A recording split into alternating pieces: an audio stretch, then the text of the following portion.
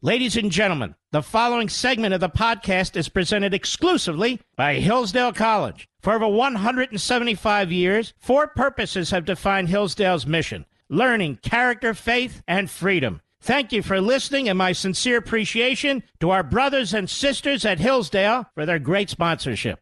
He's here. He's here. Now, broadcasting from the underground command post, deep in the bowels of a hidden bunker, somewhere under the brick and steel of a nondescript building, we've once again made contact with our leader, Mark Levin.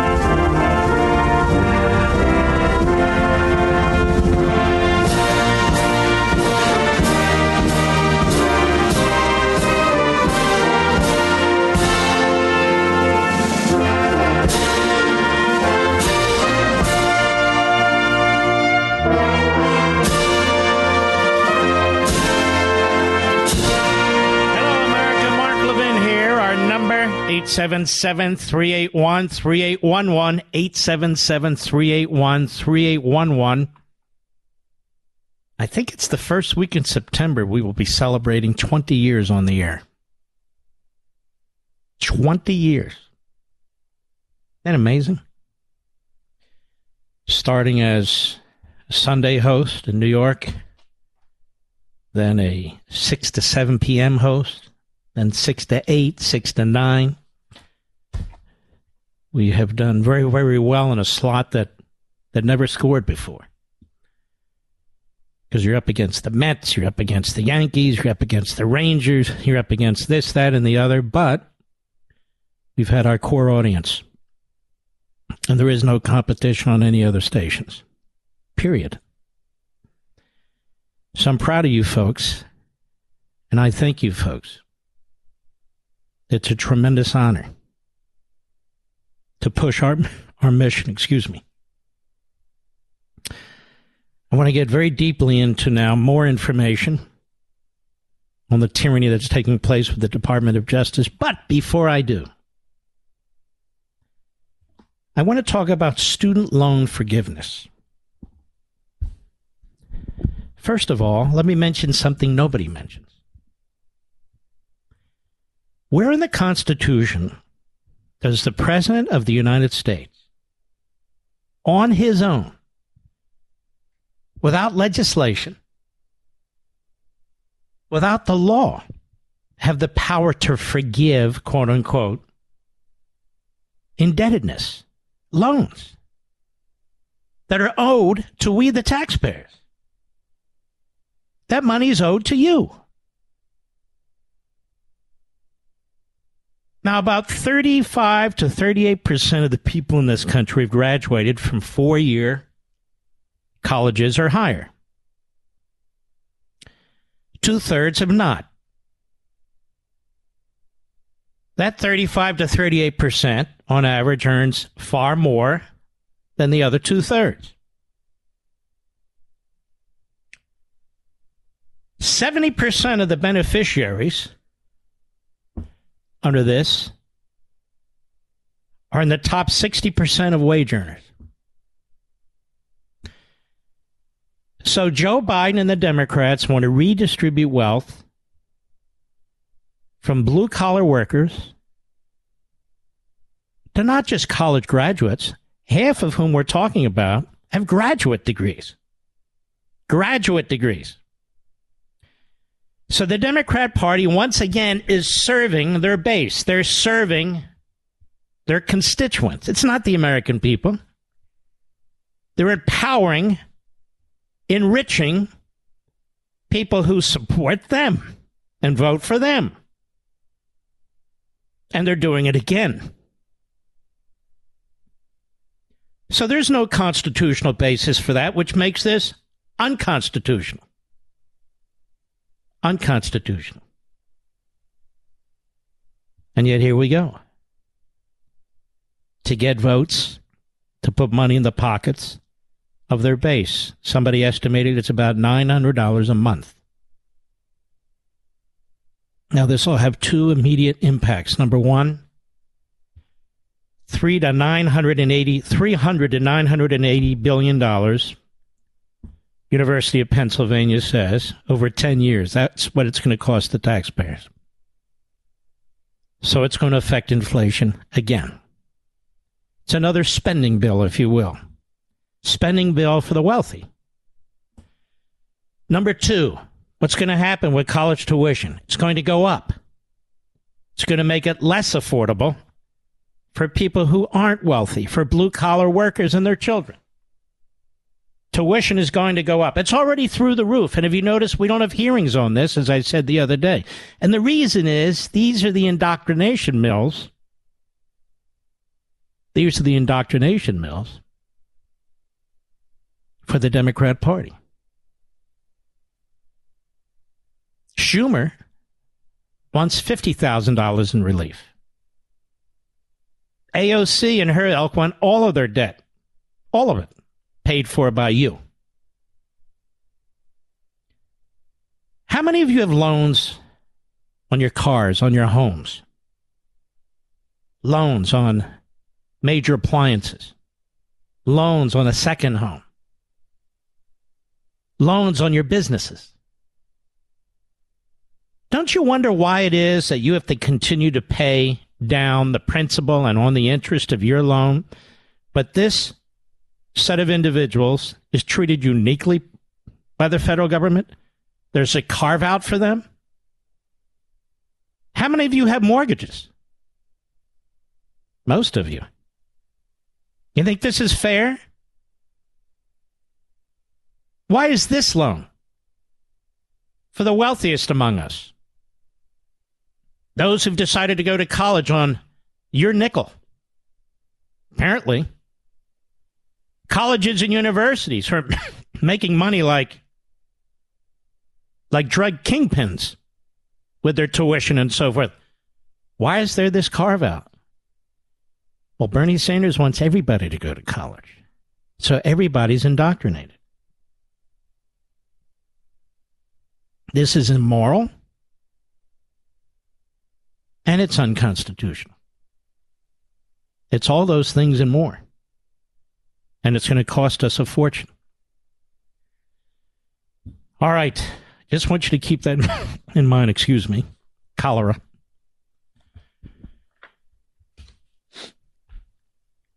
Maggie Haberman, a.k.a. Maggot Haberman, Jody Cantor, Adam Goldman, and Ben Protas have a piece last night in the New York Slimes. Trump had more than 300 classified documents at Mar-a-Lago. And now I see our friends at Fox are reporting 700 pages. I thought the government wanted to keep all of this secret. I thought the government was on the trail, had witnesses. When I was on Hannity last week, he said to me, why won't the government release the affidavit? And I said, because they want to leak it with their salami tactics. They want to cherry pick it. They want to create the narrative. That's why. Because they go in court and lie, and outside of court they leak to their favorite publications, especially the New York Slimes. Now, Maggot Haberman first worked for the New York Post, then she worked for the New York Daily News, then she worked for Politico, now she works for the New York Times, where she got a Pulitzer for effectively lying about Russia collusion. She sees, if you want to make money, you want to get awards, you need to work for a corporation that covered up the Holocaust, that encouraged Stalin and encouraged Castro, and has an anti-Semitism problem. And that would be the New York Slimes. So information has been leaked to the New York Slimes. Information has been leaked to the Washington Compost. Information's been leaked to Newsweek and other reliable sources. CNN, where Maggot Haberman also works. So there's a leak. And now here's the narrative. Here's the narrative. What in the world is Donald Trump doing with 300 classified documents? We don't know. But the markings are exactly. We don't know what the documents are, of course. And now it's 700 pages. Next it'll be how many words. He's obviously up to no good. Obviously. We have Andrew Weissman on MSNBC. MSNBC and CNN hire the slimiest of the slime balls.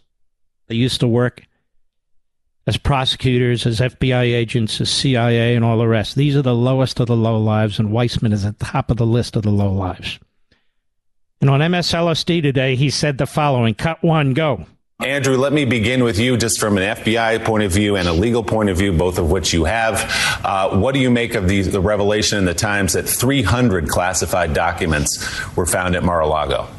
So yesterday was a big news day because you had the New York Times reporting. You also had John Solomon issuing a letter from the archives in May that was also quite damning. And you had former President Trump's filing for a special master. So there was a lot of news. None of it was good for the president. The New York Times reporting I found most interesting because of one particular sentence, which is that several sources said that when the archives were trying to get the documents back, that it was the former president, Donald Trump, who personally reviewed the boxes in deciding what to return. And that means he also decided what not to return. And we know from the archives, not just from the New York Times, that in those 15 boxes were substantial number of classified documents. Okay, wow. Cut three, go. My question is, what about the unclassified documents? There are unclassified documents in there, too. Don't those also belong to you and me and the American people, not to Donald Trump? And is that not as a crime, maybe not as much of a crime as having the compartmented information, but isn't that theft? Didn't he steal these documents from us? Absolutely. The federal crime is 18 USC 641 for all of the nerds out there who want to look it up. That governs if you steal government property. So that would comply. So this sleazeball has Trump guilty of substantial criminal activity, including stealing government property. You have so-called reporters who obviously have studied very carefully what the laws are. Now, why am I playing this? Why am I exposing you to Andrew Weissman and this other guy on MSNBC? Why am I exposing you to this? I'll explain after the break. We'll be right back. Mark Levin.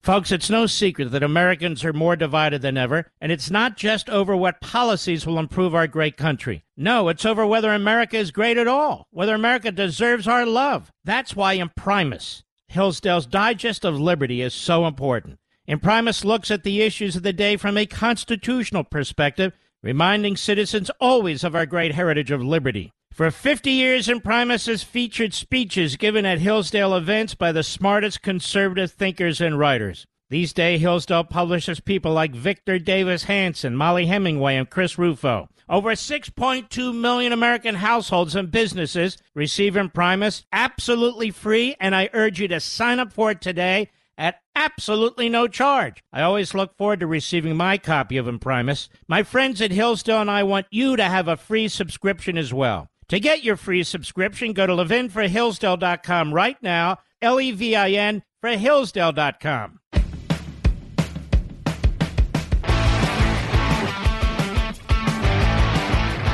I want you to think about the Democrats have rewarded illegal immigration. Illegal immigration. Democrats have awarded criminals. The Democrats have rewarded students now. Students. Democrats have rewarded environmentalists. Tell me, America, who do you think's paying for all this? And what rewards have you gotten? They say they've controlled the price of drugs. First of all, that doesn't even kick in until 2026. But that's not a reward. You're going to lose new drugs and technologies. We've talked about that. All right. So you have 4 so-called reporters at the New York Slimes, and these people are basically propagandists for the state. And when the Republicans control the elected branches of government, they're still propagandists for the state. That is, for the Democrat Party and the bureaucracy. That pretty much is the state. And so they just switch hats as fast as they can. Haberman, Cantor, Goldman, and protests. The Democrat administration comes in. They are the recipients of leaks to help the Democrats and hurt the Republicans. Republican administration is in. They are the recipient of leaks to use against a Republican administration. Leaks from Democrats, of course, and the bureaucracy. So Haberman, Cantor, Goldman, and protests, took 4 of them,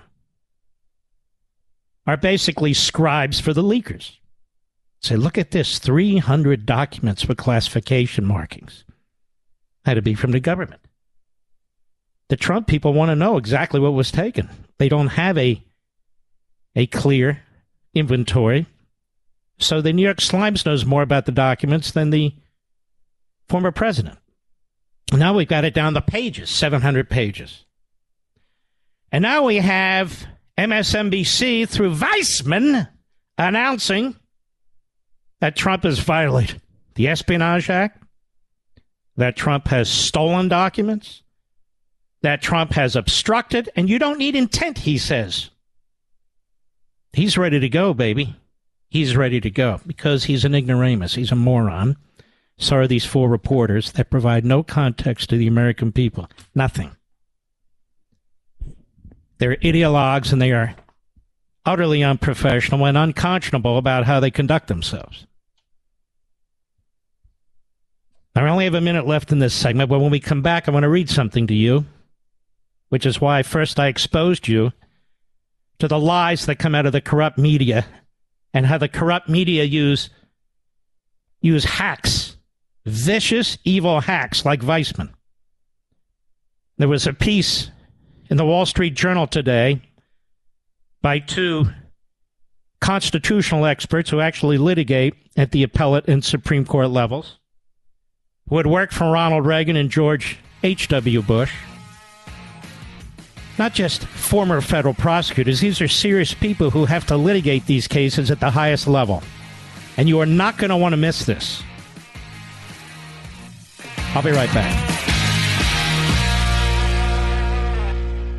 Folks, it's no secret that Americans are more divided than ever, and it's not just over what policies will improve our great country. No, it's over whether America is great at all, whether America deserves our love. That's why Imprimis, Hillsdale's Digest of Liberty, is so important. Imprimis looks at the issues of the day from a constitutional perspective, reminding citizens always of our great heritage of liberty. For 50 years, Imprimis has featured speeches given at Hillsdale events by the smartest conservative thinkers and writers. These days, Hillsdale publishes people like Victor Davis Hanson, Molly Hemingway, and Chris Rufo. Over 6.2 million American households and businesses receive Imprimis absolutely free, and I urge you to sign up for it today at absolutely no charge. I always look forward to receiving my copy of Imprimis. My friends at Hillsdale and I want you to have a free subscription as well. To get your free subscription, go to levinforhillsdale.com right now, Levin for Hillsdale.com. They can clone the others, but there's only one Mark Levin, and you can call him at 877-381-3811. All right. David Rivkin and Lee Casey, two top appellate litigators at the circuit court level and at the Supreme Court level. And they're quite renowned. Not merely former federal prosecutors posing as experts, like Andrew Weissman. And they wrote, was the Federal Bureau of Investigation justified in searching Donald Trump's residence at Mar-a-Lago? The judge who issued the warrant wasn't a judge, actually, was a master. For Mar-a-Lago has signaled that he is likely to release a redacted version of the affidavit supporting it. But the warrant itself suggests the answer is likely no. The FBI had no legally valid cause for the raid. Now, let's stop.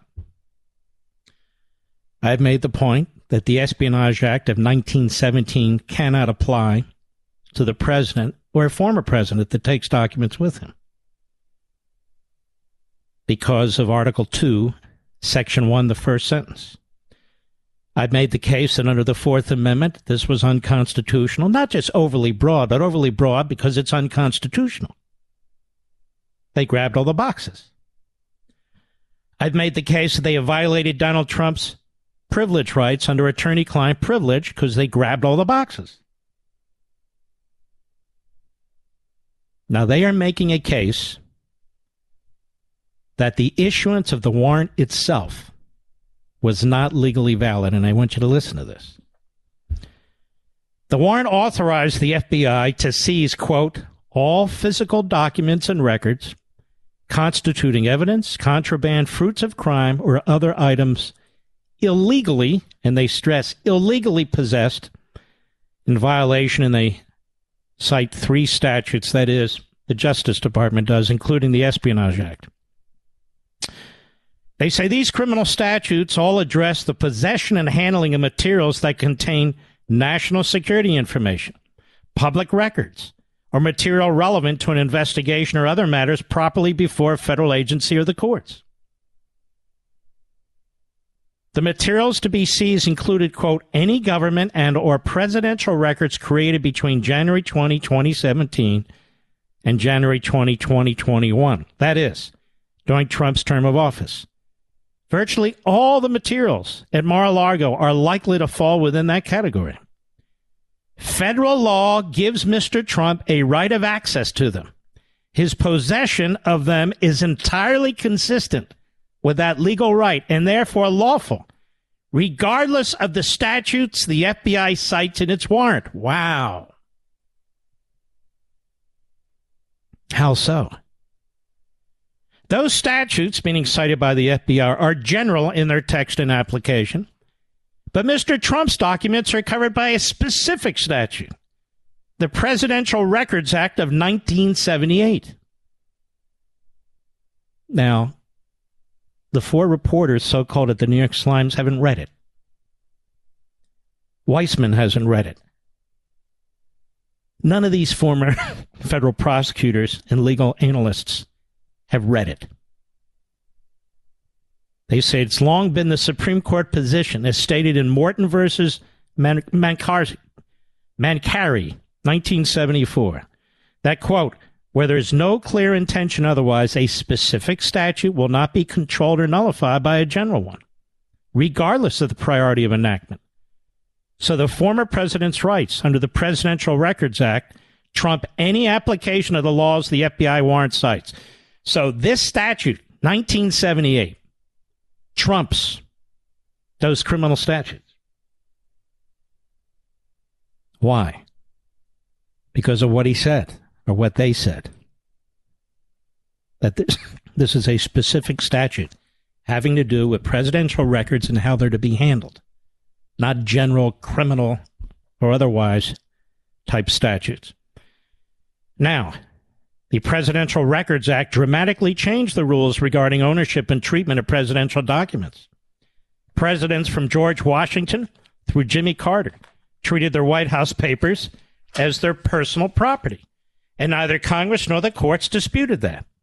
In Nixon versus United States, 1992, The U.S. Circuit Court of Appeals for the District of Columbia held that Richard Nixon had a right to compensation for his presidential papers because they were considered personal, which the government had retained under the Presidential Recordings and Materials Preservation Act of 1974, which applied to only him.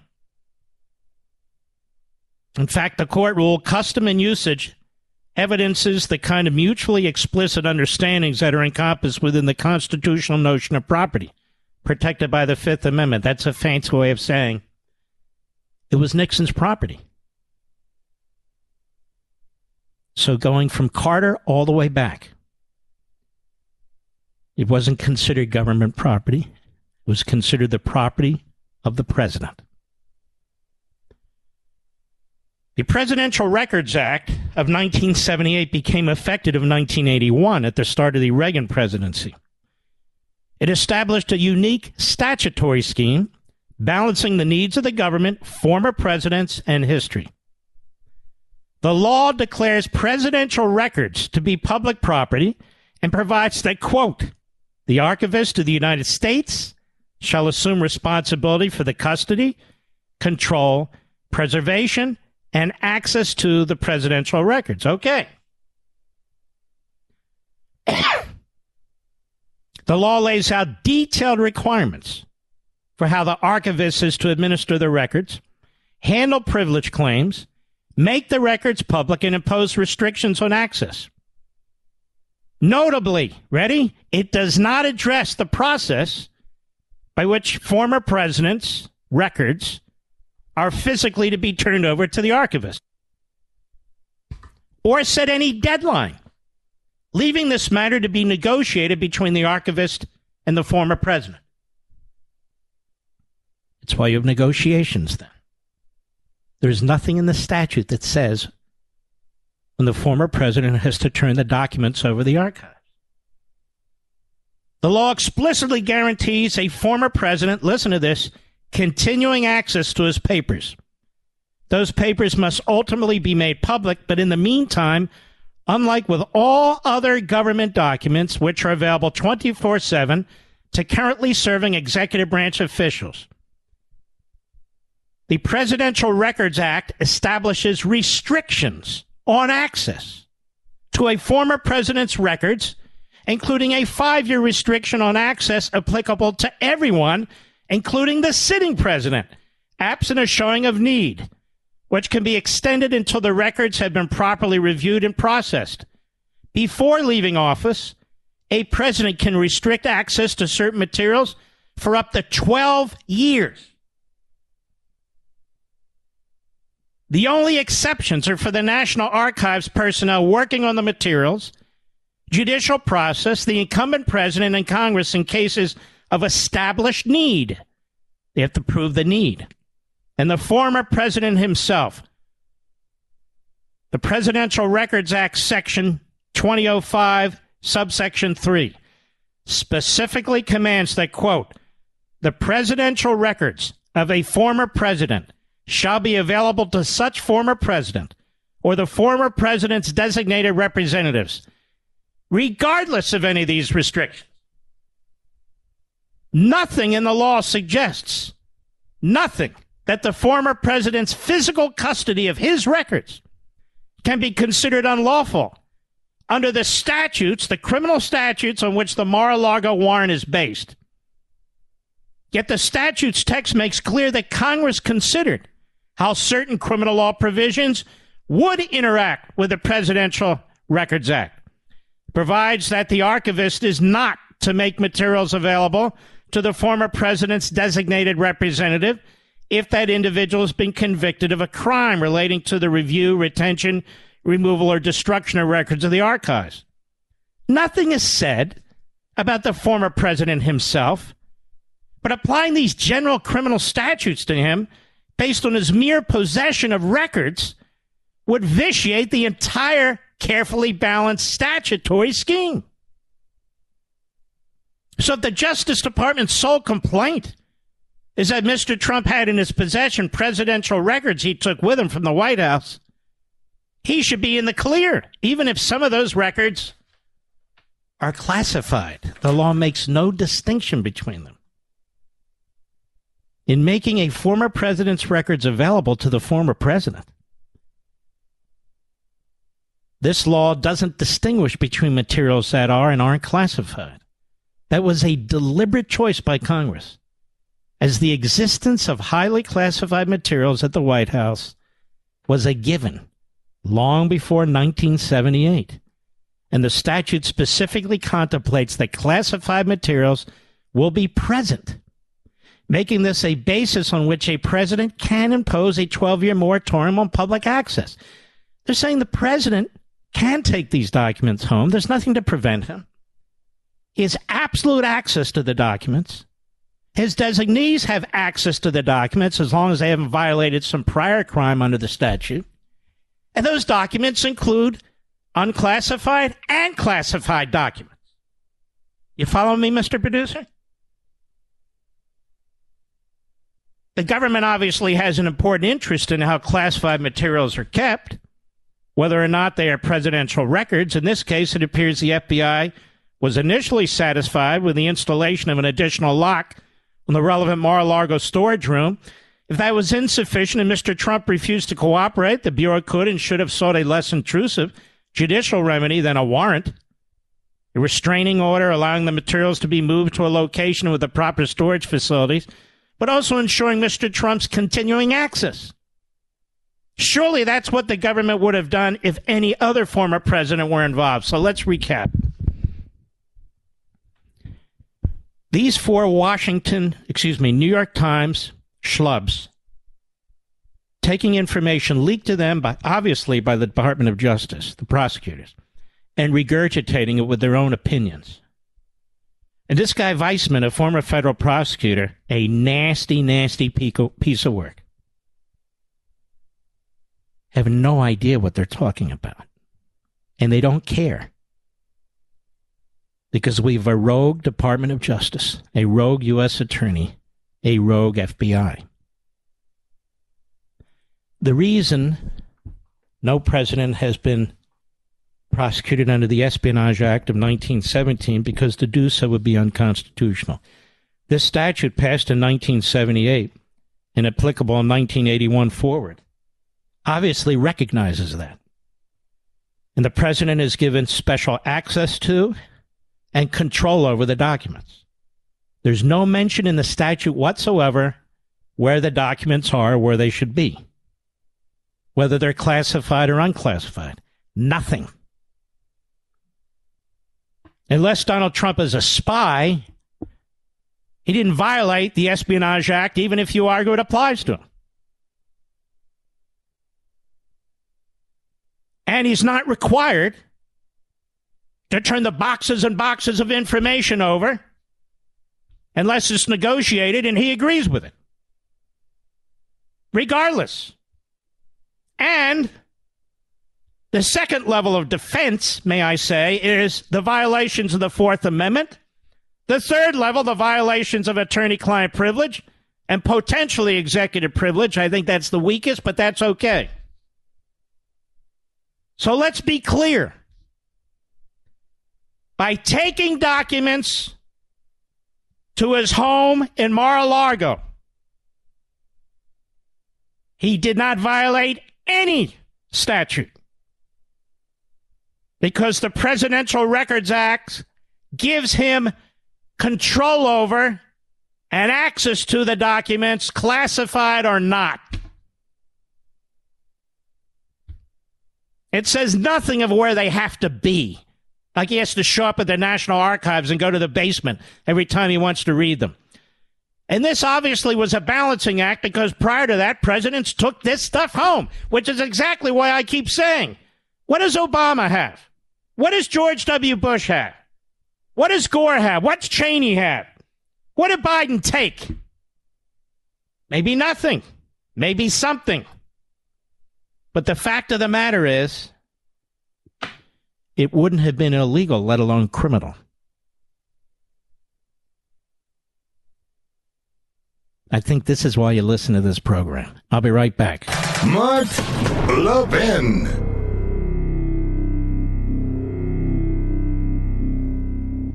Folks, it's no secret that Americans are more divided than ever, and it's not just over what policies will improve our great country. No, it's over whether America is great at all, whether America deserves our love. That's why Imprimis, Hillsdale's Digest of Liberty, is so important. Imprimis looks at the issues of the day from a constitutional perspective, reminding citizens always of our great heritage of liberty. For 50 years, Imprimis has featured speeches given at Hillsdale events by the smartest conservative thinkers and writers. These days, Hillsdale publishes people like Victor Davis Hanson, Molly Hemingway, and Chris Rufo. Over 6.2 million American households and businesses receive Imprimis absolutely free, and I urge you to sign up for it today at absolutely no charge. I always look forward to receiving my copy of Imprimis. My friends at Hillsdale and I want you to have a free subscription as well. To get your free subscription, go to levinforhillsdale.com right now, Levin for Hillsdale.com.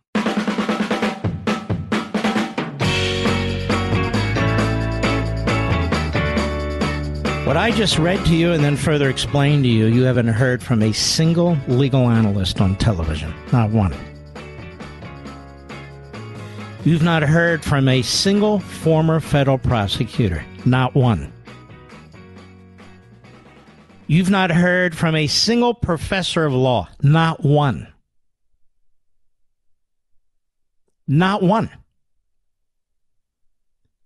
That the president is authorized to have access for years to classified and unclassified information, and there's absolutely no requirement that he have it at a certain location. In fact, he can take them home and review them, and other presidents have. Period. It's like Trump authorizing 20,000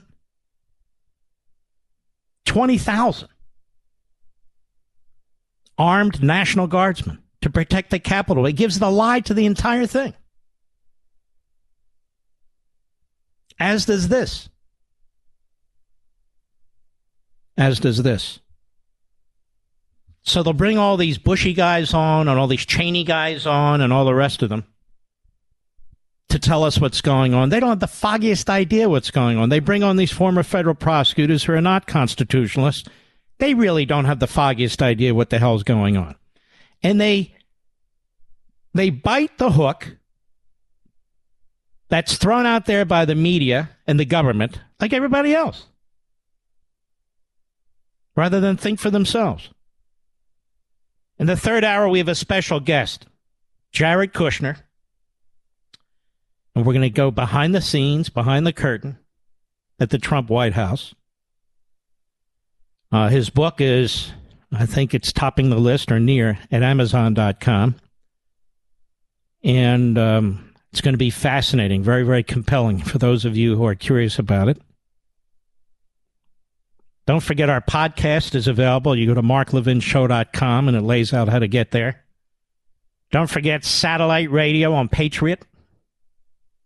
Don't forget streaming, marklevinshow.com. There's 1,000 ways to listen to this show for your convenience. I'll be right back.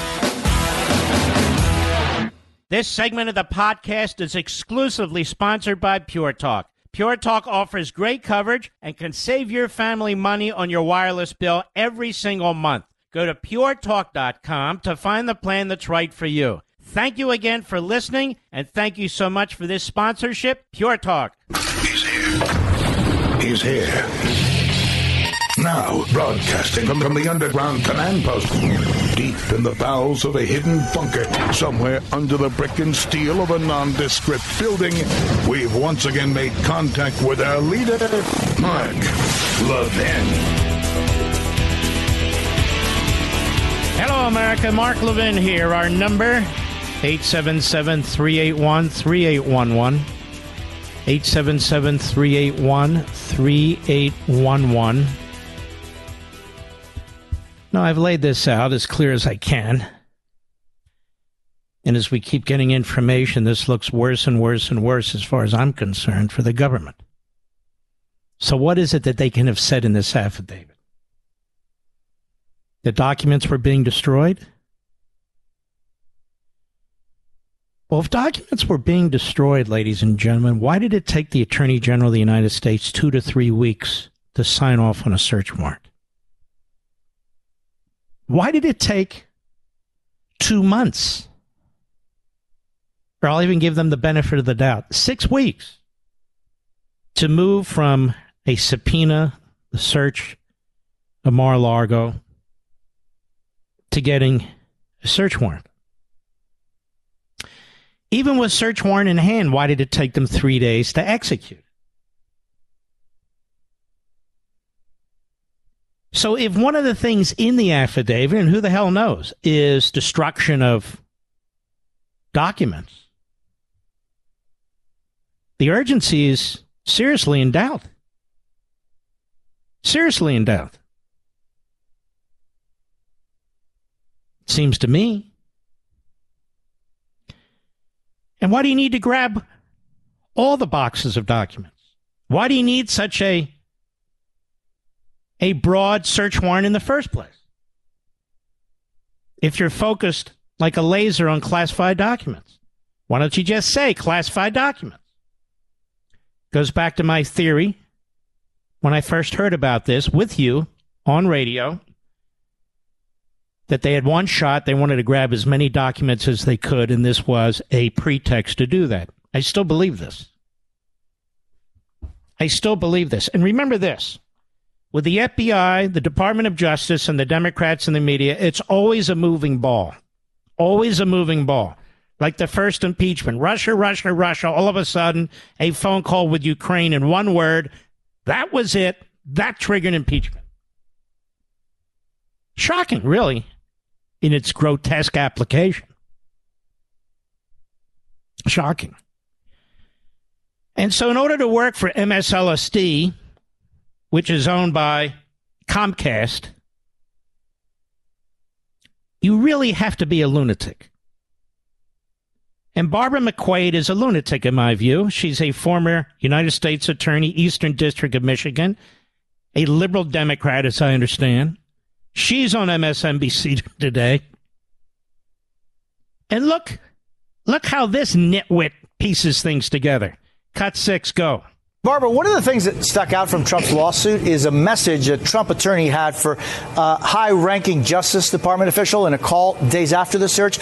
Quote, President Trump wants the Attorney General to know he has been hearing from people all over the country about the raid. If there was one word to describe their mood, it is angry. The heat is building up. The pressure is building up. And whatever I can do to take the heat down, to bring the pressure down, just let us know. If you were working, Barbara, in the Justice Department and got that message, what would you make of it? All right, so stop.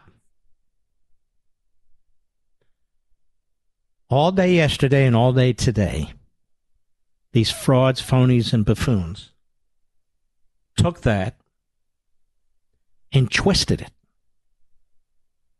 It was a warning, don't you know, to the Department of Justice that they either back off or there's going to be violence.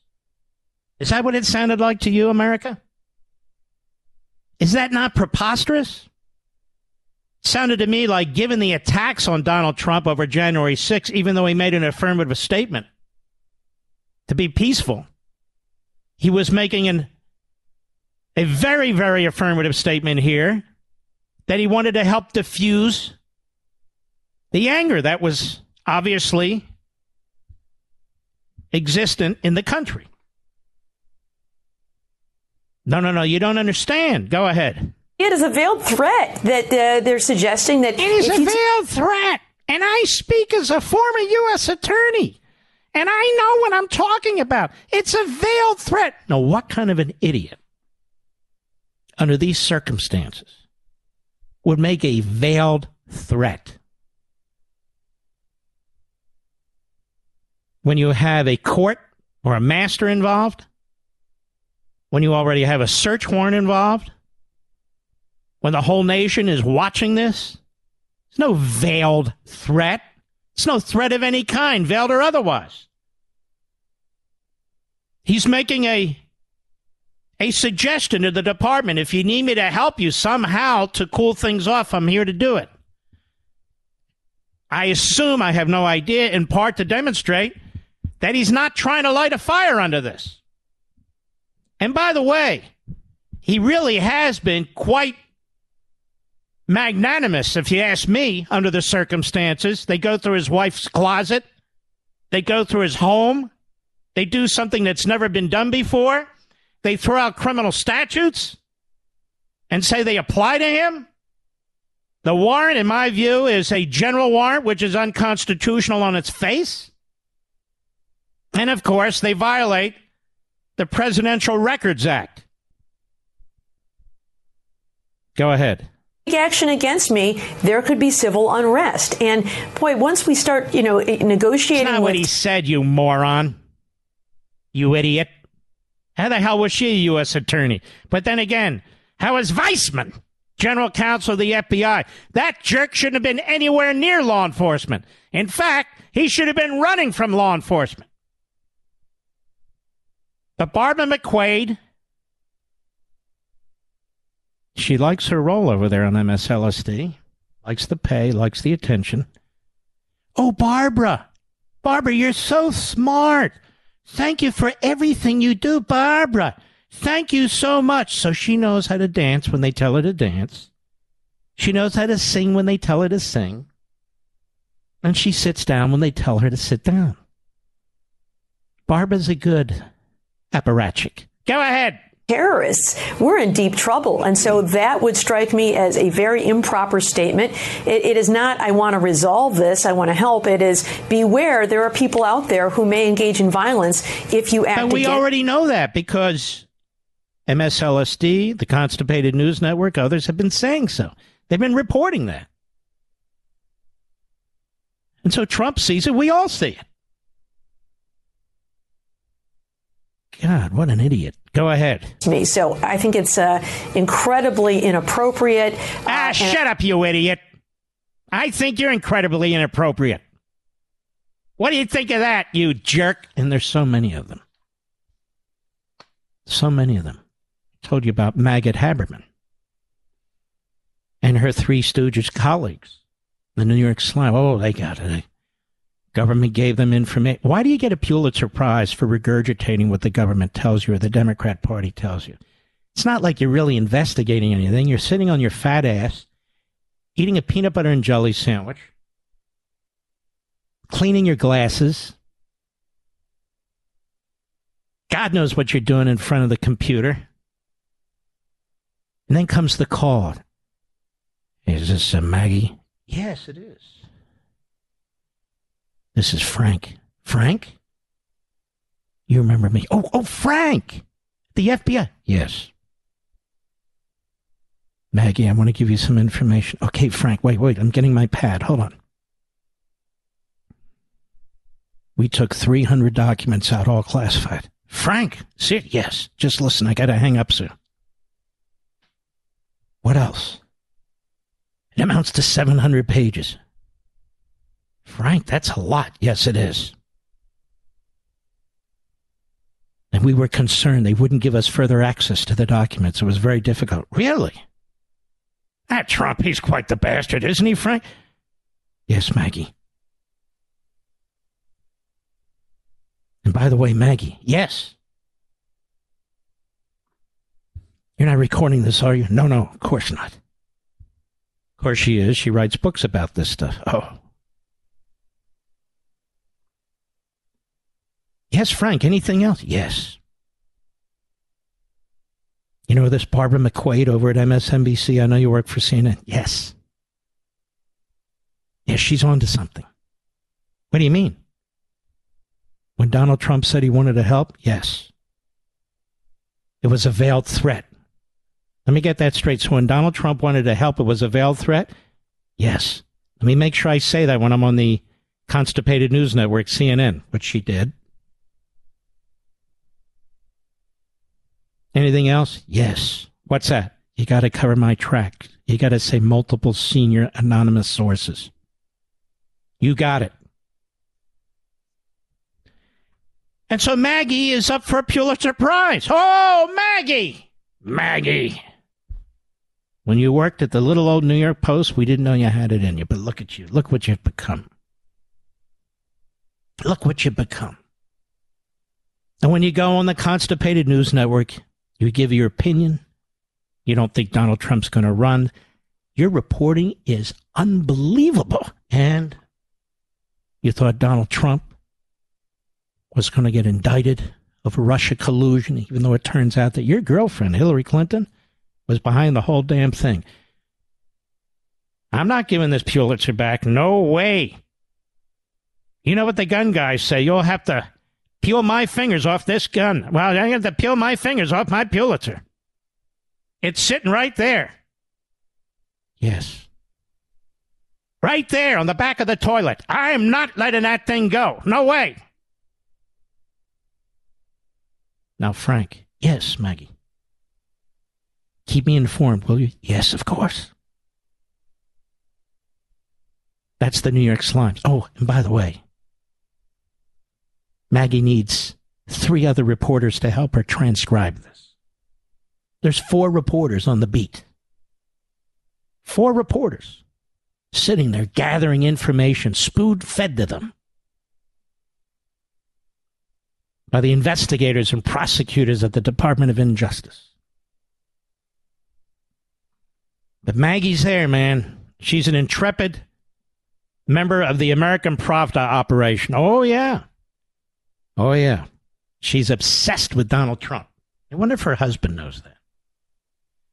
I think he does. She's obsessed with Donald Trump. Of course, we have a president now sitting in the Oval Office who's a crook that ought to be investigated. There's so much stuff swirling around him. But Maggie knows. That's a deal killer. That's a career killer over there at the New York Times. No. Trump. And by the way, the New York Slimes has hired a right-wing media beat reporter headed by BuzzFeed journalist who pushed the Steele dossier misinformation. And by the way, this guy looks like, I can't say pervert because I don't know that to be the case, Mr. Producer. Looks different in my humble opinion. No, I didn't say he's a pervert. How would I know that? In fact, I would deny that. But the New York Times hires somebody to report on the right wing. What do you think, Mr. Producer? You think they'll be writing about me here and there? That's their intimidation. Right, Barbara McQuaid, if that is your name? That's their intimidation. We're going to be writing about right-wing media. So we're right-wing when we support the Constitution. We're right-wing when we support the Fourth Amendment. We're right-wing when we support due process. You see? We're right-wing when we believe in the rule of law. Must be right-wing. We at the New York Times with the 1619 Project, with our history of Stalinism, Hitlerism, Castroism, anti-Semitism. Yes, we play it right down the middle. We tell the truth. That's why we have so many Pulitzer Prizes. Remember Walter Duranty? Yes. He was a mouthpiece for Stalin for 12 years. He was your leading correspondent out of Moscow. Yes. He got a Pulitzer Prize. Pulitzer Prize, you know what it's become? All the radical left-wing reporters vote for all the radical left-wing reporters. I think I deserve a Pulitzer Prize, Mr. Producer, don't you? For exposing all these bastards. I'll be right back. Mark Levin.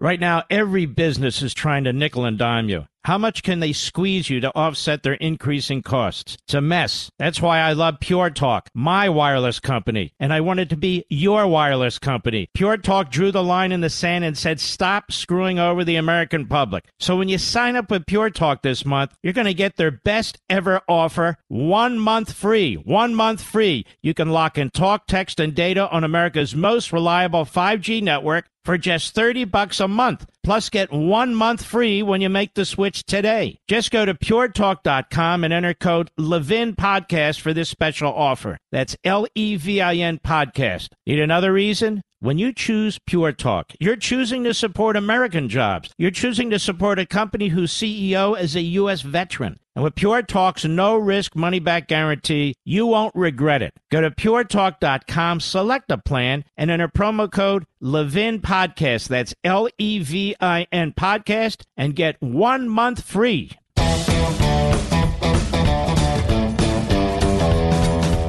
I want to welcome, I think he's there, John Solomon. How are you, sir?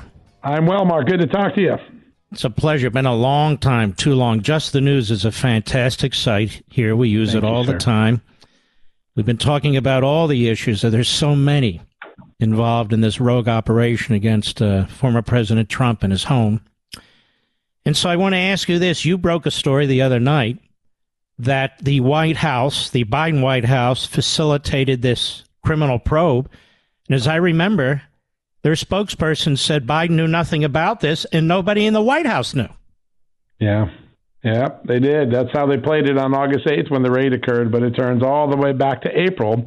They had knowledge that the FBI was seeking to open a criminal probe. They couldn't open it without getting the documents given back from Trump to the archives, unless the archives could send it to the FBI.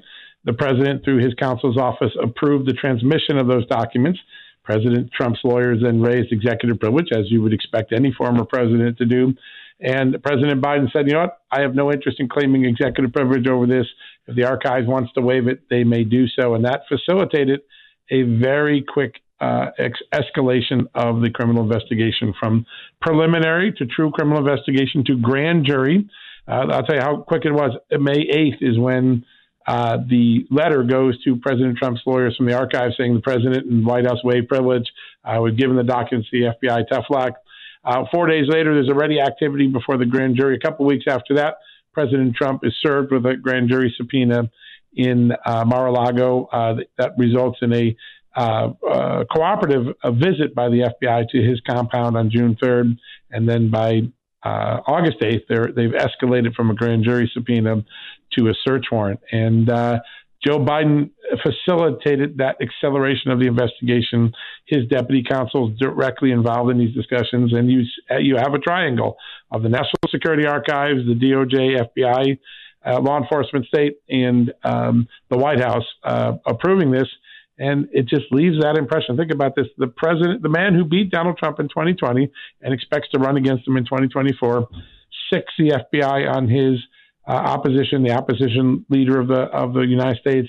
And there's no one saying, hey, this is a bad optic. We maybe shouldn't do this. So pretty remarkable story, pretty irrefutable. Good to see the corporate media catch up to it today and acknowledge it, though they have put their own twisted spin on it. Yeah, now the twist they've put on it is John Solomon in Just the News has demonstrated the opposite of what he's trying to demonstrate.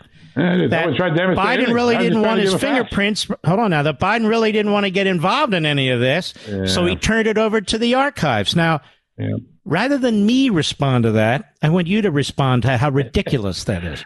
Well, it is ridiculous. And listen, the same reporters that started this, Maggie Haberman last night, a guy named Kyle Cheney at Politico. I encourage people listening to the show, go take a look at their Twitter feed over the last 2 years. See how many times they misled you, the American public. Kyle Cheney was one of the first people to say the Hunter Biden laptop was disinformation. We know that's crap. Maggie Haberman, she was the first person to cry foul when President Trump... All right, I want you to stop. We're going to take you over the break so we can explore this further, because these people are flat-out liars. That's what they are. We'll be right back with the great John Solomon. Right now, every business is trying to nickel and dime you. How much can they squeeze you to offset their increasing costs? It's a mess. That's why I love Pure Talk, my wireless company, and I wanted to be your wireless company. Pure Talk drew the line in the sand and said, stop screwing over the American public. So when you sign up with Pure Talk this month, you're going to get their best ever offer, 1 month free. 1 month free. You can lock in talk, text, and data on America's most reliable 5G network for just $30 a month. Plus, get 1 month free when you make the switch today. Just go to puretalk.com and enter code Levin Podcast for this special offer. That's Levin Podcast. Need another reason? When you choose Pure Talk, you're choosing to support American jobs. You're choosing to support a company whose CEO is a U.S. veteran. And with Pure Talk's no-risk money-back guarantee, you won't regret it. Go to puretalk.com, select a plan, and enter promo code Levin Podcast. That's Levin Podcast, and get 1 month free. Mark Levin, America's Tyranny Hunter. Call in now, 877-381-3811. John Solomon, you've been a reporter a long time. I remember when you worked at the Associated Press. I've known you for decades, haven't I? And you have, yes. You've been a great reporter in many various platforms. Yeah. And now you're doing your own thing. But when you look at this, when the spokesperson for the White House says Biden didn't know anything, nobody at the White House knew, and the White House counsel is up to their eyeballs in this stuff with the archives and the waiving of executive privilege by a bureaucrat, and the White House doesn't know about it and certainly never asked them to, John, and on and on and on. You must say to yourself, this isn't media. What the hell is this? American Pravda? I mean, Maggie Haberman is among the worst, if you ask me. She keeps trying to twist things that you do or somebody else says. And they take 4 reporters today to report on a leak that there were 300 classified documents. Yep. And it wouldn't have been hard you wouldn't need the source material. It's sitting in documents. That's why I was able to write these stories the way I did. Listen, Maggie Haberman was flustered when Donald Trump had the idea to ask the Ukrainian president to look at Hunter Biden. She called it in her own story on September 20th, 2019. Check this out. A blatant mixture of foreign policy with his 2020 election campaign. Accused the president of conducting an official act to benefit his political interests. Yet today has no problem with Joe Biden authorizing the release of the documents to the FBI, setting this investigation and waiving the president's privilege. People have to go back and look at the positions Maggie Haberman took on Twitter or on the front page of the New York Times and compare it to her behavior today. There is an inconsistency to her reporting, to her positions that is blatant. And Kyle Cheney, another guy that's been out there all day, Politico, trying to jab this around. He's a sleazeball too. Listen, this is the guy that first told us the Hunter Biden laptop was disinformation. We know now that wasn't true. He's been a stenographer for October 14th, 2020, Kyle Cheney. This is a Russian disinformation operation. I'm very comfortable saying that. He quotes one of Biden's operatives to do it. We now know that was a false story. And I think what you get into, Mark, is something really important. The president of the United States has looked into the camera many times to us now and told us something that turned out not to be true. He said no one objected to the way we withdrew from Afghanistan. General McKenzie disagrees. He said, I never had anything to do with my son's business. He actually clearly did. He met with some of his business associates. He said, I didn't, this is Russian disinformation. It wasn't. And now, the inflation was transitory. It was never going to be that. We have a president that's creating a credibility gap and a media that continues to support him without pointing out the credibility gap, and they're ruining their own credibility in the process. I think they've ruined it. I think there's no return for them at this point. And a disaster. And the New York Times, I mean, whether you look at the history of the Times with Stalin and the Third Reich, and you look at the history covering up the Holocaust and promoting Castro, New York Times has a lot of blood on its hands, doesn't it, John Solomon? Listen, it has a lot of difficult journalism. And next month, I believe, there'll be a major article in the Columbia Journalism Review. I encourage everybody to read it. I believe it's going to be really informative about the true mistakes, the true bad decisions the New York Times made all throughout the Trump presidency when they repeatedly reported wrong things on the front page. All of these reporters that are haughty out there on television and on Twitter, they're going to get a comeuppance. They're going to see what their own work looks like when you put it in the mirror. The Times has been sweeping this stuff under the rug. I believe the Columbia Journalism Review is going to provide some powerful evidence of just how bad the decision-making is at the New York Times. And, at the end of the day, facts are stubborn. I'm going to keep reporting facts. I really don't care about opinions. I'm just going to keep reporting facts. America needs more of them. Do me a favor. Send me that when you see it. I will. We have post-millennial New York Times right-wing media beat headed by BuzzFeed journalist who pushed Steele dossier misinformation. So now the New York Times, of course, we're always right-wingers. You can't be conservative. You can't be traditionalists. Yeah. You can't be constitutionalists. No, you're right wing if you don't agree with the New York Times. So they hire this reprobate who apparently is going to be writing articles about quote unquote right wing media. Isn't that what they do already? Yeah, well, listen, they become their own echo chamber. They don't realize how disconnected they are from the everyday middle American. They're elitists trapped in an ivory tower, unable to see what they look like to the masses of Americans. And they actually still think they're morally superior to the rest of America, but the rest of America knows otherwise. What America wants from news organizations is facts. Don't tell me what to think. Just give me the facts and let me make up my own mind. The New York Times, the Washington Post, Politico, the main news networks, they spend all day trying to force you to think a certain way. Americans are too smart for it. And quite frankly, I think the industry has ruined itself. I'm so glad that I can be free from that and I can just write stories that are factually true and transparent. You get to see my documents. You get to see my video. My audio, and I'll let the American people, I trust the American people to make up their own minds. I don't feel like I have to lead them by the nose to a conclusion. Just the News. It's a great site. It's a site we bookmark and use here. John Solomon, thanks for all your work, brother. It's an honor to be with you tonight. Thanks, Mark. All right. God bless. Governor DeSantis, America's governor. You know, people, it's amazing. I can't mention who and all the rest of it, but could DeSantis lose? Might he lose? Apparently there's this Mayor Suarez in Miami. Thinks he's presidential material. And it's not an accident that he's showing up everywhere. He's showing up everywhere to deny that he's ready to make any decisions about showing up everywhere. And so they want to make this guy into the next great candidate because he's a young guy. Miami's been run very well.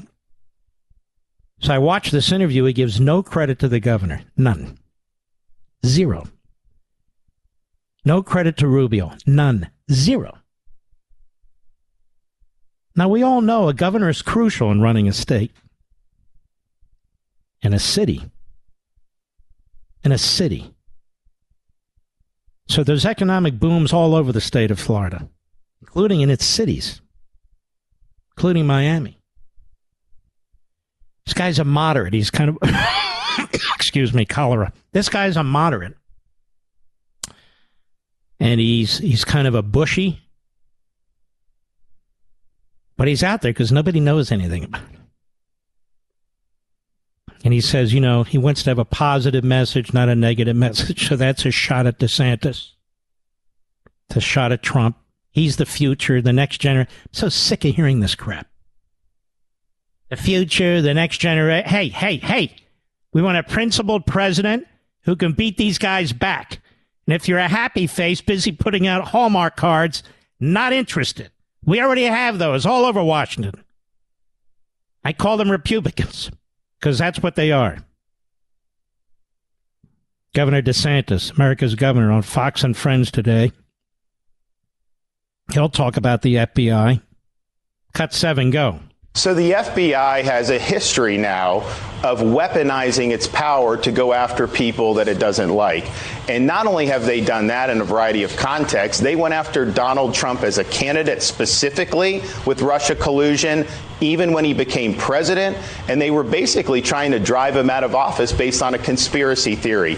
You've seen FBI agents falsify FISA applications to get surveillance on innocent Americans. We're seeing what's happening with this Michigan kidnapping hoax, which was a total disaster for the Bureau. You look at what's happened with having FBI agents surveil parents going to school board meetings. Who would have ever thought that? So I think when Republicans look at that and they're upset about it, it's against the backdrop of all that conduct where basically these agencies have become the enforcement arm of one particular faction of our country against everybody else. And so that's why I think people are concerned about it. I haven't read the motion in terms of what was going on, but clearly federal agencies in the past 5-10 years have been weaponized against people the government doesn't like. That's just a fact.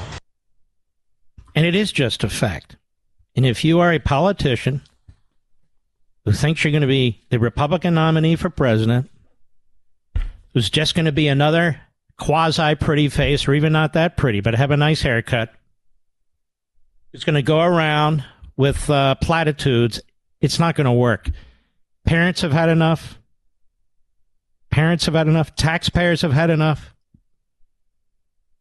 People who live on the border and around these cities with illegal immigrants, they've had enough. Hardworking Americans of every stripe, they've had enough. We've had enough with the destructive language about families, about parents, that there isn't a binary, there aren't binary sexes. Well, of course there are.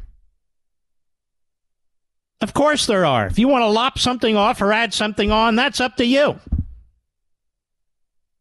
If you want to do something weird with your genitalia to somebody else with their genitalia, that's your problem. That's up to you. Don't try and mainstream it, and don't brainwash our children over it. I don't know what the hell my father and mother would say today if they were alive. They'd be shocked. They'd be stunned. Like we are. We need men and women who are going to stand up to this. We need men and women who are going to fight. You want to be president? Then you're going to have to demonstrate that you have what it's take to save this country, because this country has to be saved now. Like I said in American Marxism, we're not just looking into the abyss, we're in the abyss. We're in a post-constitutional period in many respects. We've lost our sovereignty. 5 million people come into this country, 5 million in 18 months, with a small percentage being removed. 5 million.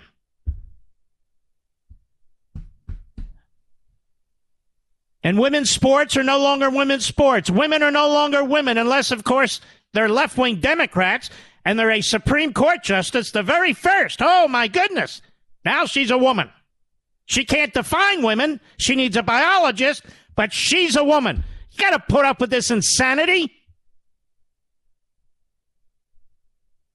We have no time for rhinos. We have no time. Time is up for the Romneys and the Cheneys and the Bushes and the McConnells. Time is up. We need statesmen. We need leaders. And of course, our domestic enemies are going to try to destroy them, try to destroy their reputations. If it's not Trump, it'll be DeSantis. If it's not DeSantis, it'll be Tom Cotton. If it's not Tom Cotton, it'll be Ted Cruz, and on down the list. These Marxists exist to smear people, to destroy their reputations, to character assassinate them. Why do you think they're doing this to Donald Trump? The dossier, Russia collusion, 2 phony impeachments, a phony criminal investigation, a Democrat DA in the South, a Democrat DA in the North, a Democrat Attorney General in New York, a Nancy Pelosi committee, a Joe Biden Attorney General, a Joe Biden U.S. Attorney. What the hell do you think's going on? And now, 87,000 more IRS agents. Can you imagine that? And this slob, this buffoon, this moron, Joe Manchin, makes it all possible. Don't worry, they told me they're not going to... Shut up, you moron. We've had enough of you. Enough of you, drama queen. We've had enough of you. Double the manpower at the IRS. Undermine the manpower on the border. Undermine local police. Undermine the U.S. military. At the IRS, the Internal Enforcement Division of the Democrat Party, man, double up, muscle up, arm up, they're ready to go, baby. I'll be right back. Mark Levin.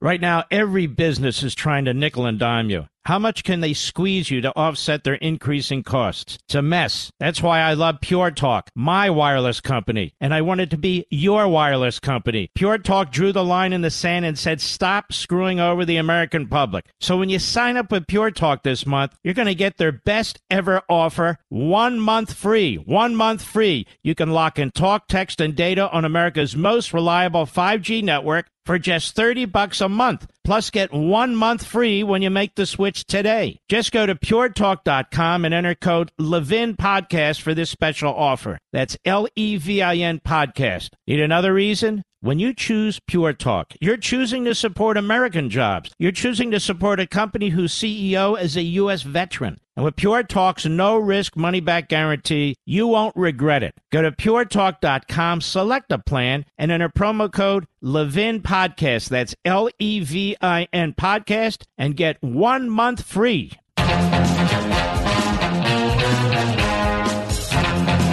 I want to thank you for watching Life, Liberty, and Levin last night on Fox. We crushed CNN and MSNBC combined. We were number one on Fox for the entire weekend. I want to thank you. And by the way, I have some lovely colleagues over there. The powerhouse, Maria Bartiromo, she's the powerhouse. What a great show. My buddy Dan Bongino on Saturdays. Fantastic. Kilmeade. Lawrence. Who else? I don't know Hilton and I don't know Trey. But I know a lot of people over there. And the weekend folks are great. I always have to try and keep up with Maria. She's tough. She's tough. She's good. She is good. Bongino. Same thing. Kilmeade. So many. And the Fox and Friends during the week and Fox and Friend weekend. They're just great. Just terrific. Reminder, Jared Kushner will be on the program literally after the top of the hour in our third hour. Exclusive interview. We have a powerful third hour coming up, ladies and gentlemen. Don't miss it. All you Levinites will meet in just a few minutes. I'll be right back. Ladies and gentlemen, I want to ask you a question. Did you know withdrawing your cash from the bank can be very risky? That's right. Banks are now required to spy on us for the government, and they report any behavior they think is suspicious. It's true, and I was shocked when I read The Secret War on Cash from Swiss America. The new war against cash is really a war against the Constitution, against all freedom-loving Americans. So you need to read The War on Cash. Get your free copy by calling 800-630-1492, 800-630-1492, or visit SwissAmerica.com. Now, this war on cash is growing daily and also includes all forms of digital money. Please get and read The Secret War on Cash free to my listeners by calling now, 800-630-1492, 800-630-1492, or visit SwissAmerica.com. He's here. Now, broadcasting from the underground command post, deep in the bowels of a hidden bunker, somewhere under the brick and steel of a nondescript building, we've once again made contact with our leader, Mark Levin. Hello, America. Mark Levin here. Our number, 877-381-3811, 877-381-3811. By the way, they know how to run an election in Florida. They count the votes as they come in, whether they were early voting or ballot, absentee ballots and so forth. So they already have like 60% of the vote counted, And Crist just slaughtered this agriculture secretary in Florida. He's the projected winner against DeSantis. So that's a big deal. But speaking of big deals, we have our friend Jared Kushner with us. How are you, Jared? Doing great, Mark, and thank you again for having me tonight. It's a great pleasure. The book is Breaking History, a White House memoir. Now, what's particularly compelling about this book is you write about your firsthand experiences at the White House, working with the president, your father-in-law, Ivanka, your wife, and so many other people. And I don't really view this as a kiss and tell book, and there's a lot of kiss and tell books in which the goal is to stab Donald Trump in the back. So tell the audience, if you would, Jared Kushner, the book is Breaking History, a White House memoir. How was it like working with Donald Trump? So working with him was a very unique experience. I find that there are so many people who have tried to describe Trump in different ways, but the truth is often hiding in plain sight. You know, people know him. He's been the same person when he was on television. He's the same person when he was doing business. He's the same person when he was in politics. And he doesn't change, but he was such a challenge to the political system as an outsider that I write about his experience learning how to do a political campaign and how he did, his first campaign ever, running for president and winning, which is pretty historic in nature. I write a lot about how he figured out different things. He did it his own way. He did it unconventionally, but ultimately was very successful. And then working with him in the White House, he was a very demanding boss. He worked 24/7. Since I know him, I'm married to Ivanka now almost 13 years.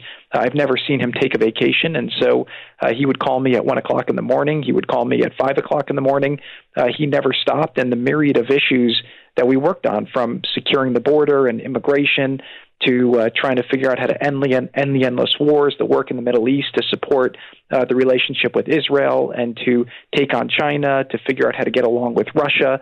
These were all issues that were combated while also fighting on all the domestic fronts as well, and dealing with the investigations and the phony witch hunts and the crazy impeachments. So he worked nonstop. And in this book, I really try to take people inside what it was like, the intensity of it, how all these issues were going at one time, and how Trump thinks and how he was able to accomplish so much while being under so much siege from the media and from the Democrats and from all different angles. And you really have to be laser focused, don't you? Because there's a lot of static, there's a lot of incoming, there's a lot of media distraction, people in your own party trying to undermine you and so forth. I mean, in the end, you really have to be focused, don't you? So I would not have ever thought, being a businessman and being somebody who'd watched politics, just how crazy and intense it is to be inside of politics. And that was really what I tried to show the reader. I tell many, many stories about how you have people with competing interests trying to undermine the president's agenda.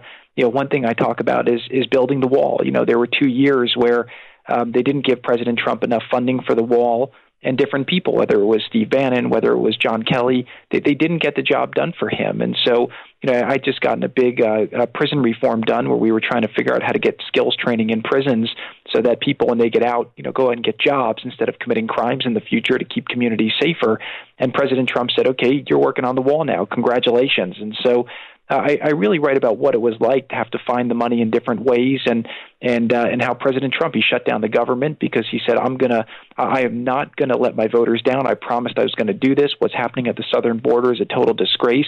But he was fought by everybody, and Congress tried to stop him. People's own administration tried to stop him. But through a sheer force of will, he found the money, and by the end of his administration, he built 470 miles of wall.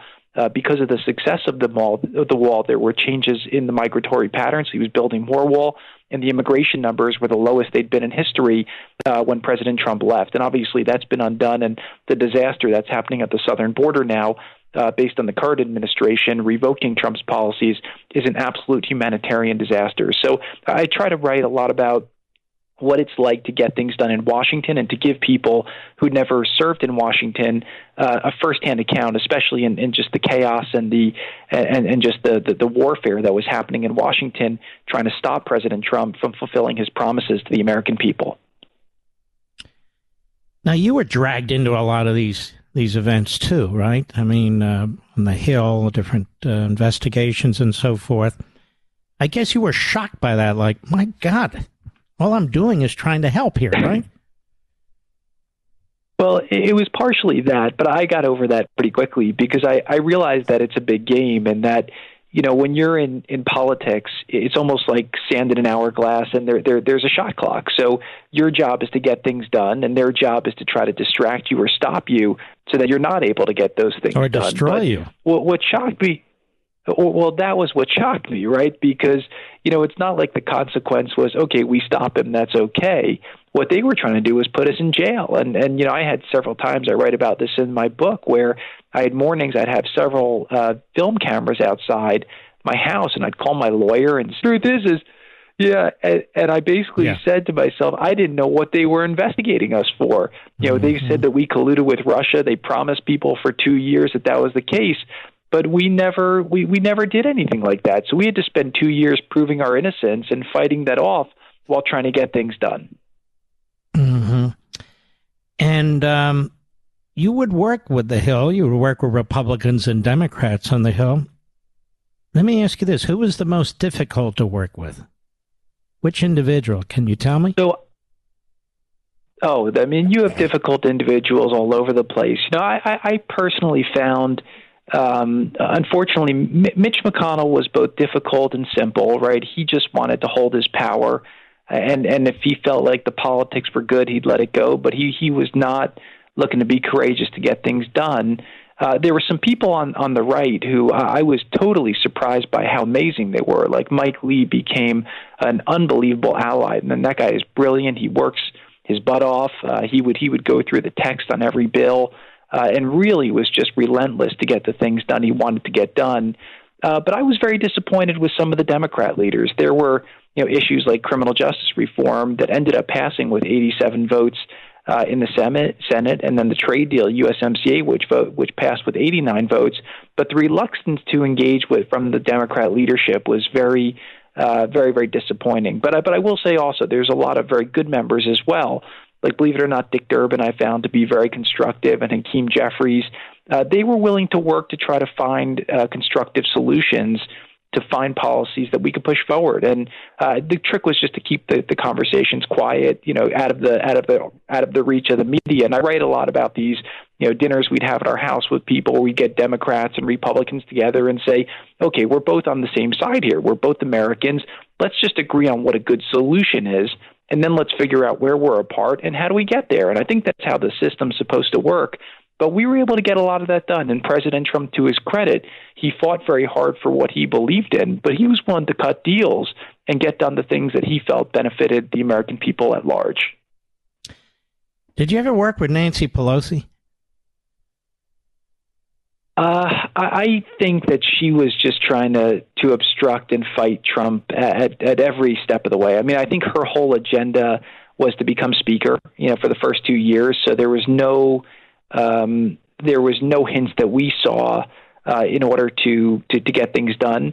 But I will say, though, the one place where we were able to work with her was on the rescue package when the economy was looking very shaky during COVID, and we got an amazing rescue package done that I do think saved the American economy and the global economy in that matter. And that was just a real work of speed that President Trump did that really made a big difference. The book is Breaking History, a White House memoir, Jared Kushner. Did you ever work with Liz Cheney?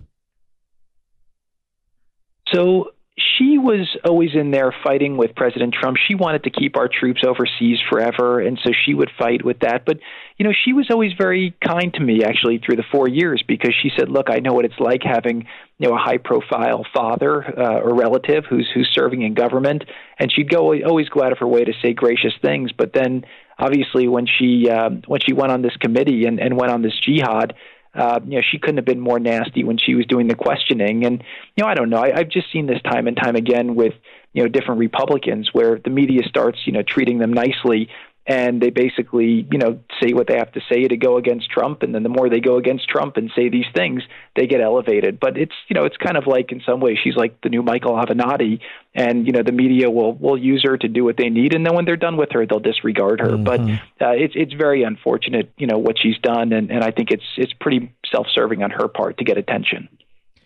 Folks, this is a great book if you want to know what actually took place in and around the Oval Office with President Trump and so forth. It's not a book trying to trash the former president and, even the score with the former president or whatever. Jared Kushner was not a disgruntled former employee. He was there right to the end. Breaking History, a White House memoir. You can get it on Amazon.com right now. You can get it at any major bookstore right now. It came out today. It's right off the presses. I encourage you to grab a copy, and we'll be right back with Jared Kushner. Mark Levin.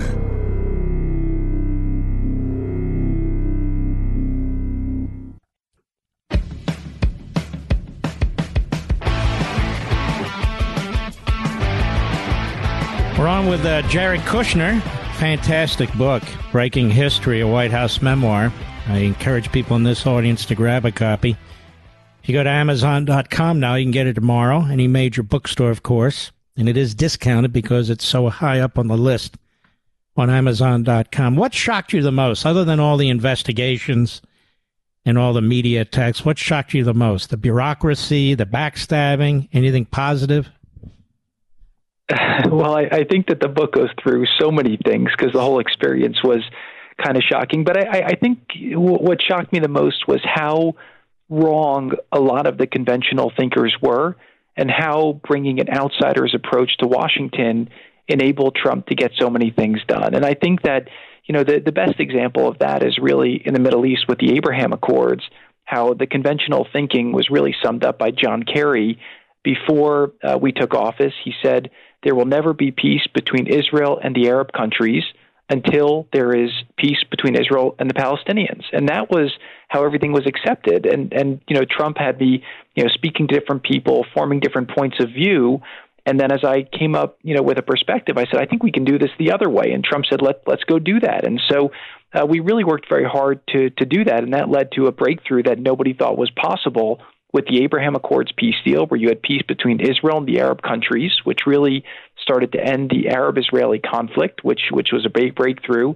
By the end of Trump's administration, we had 6 peace deals in the last 6 months, and there was amazing momentum, and he totally turned around the Middle East. So what I came away from Washington believing was that you have a lot of these career political people who have been there for way too long, whose job is to stay in Washington, and they judge each other, they go to the media, and they have the same stale thinking. And I do think that our country has so much potential. I've seen it. I saw the way Trump was able to get our economy rolling. I saw the way he was able to deal with foreign countries and make sure we had no problems with China. We were making great trade deals with China. We had no problems with Russia. Forget about the war that you have now. That never would have happened if Trump was in office. Trump dealt with Putin very respectfully and very strongly. I mean, there's one story, I tell in the book about how Trump was negotiating a deal with Putin and with King Salman from Saudi Arabia to get an OPEC plus oil cut done to save the American oil and gas industry, which has about 11 million jobs during the COVID drop. And he's on the phone with Putin, and he says to Putin, he's making some small talk beforehand, as he does because he had a good relationship. He says, aren't you nervous about China, with your southern border? All your wealth is in the south. Are you nervous they're going to try to expand in and take some of your land there? And Putin says to Trump without missing a beat, if I'm the one who should be worried about my southern border, why are you the one building the wall?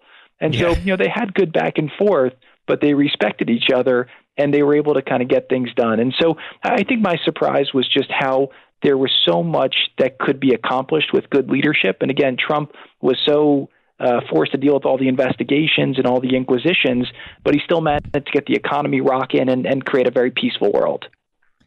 And in many ways, he's a force in nature, isn't he? His charisma, his personality, his can-do-it attitude. Now, let's look at Iran very quickly here. It looks like Biden's about to sell out to Iran in the worst possible way. He's not going to send it to the Congress to approve.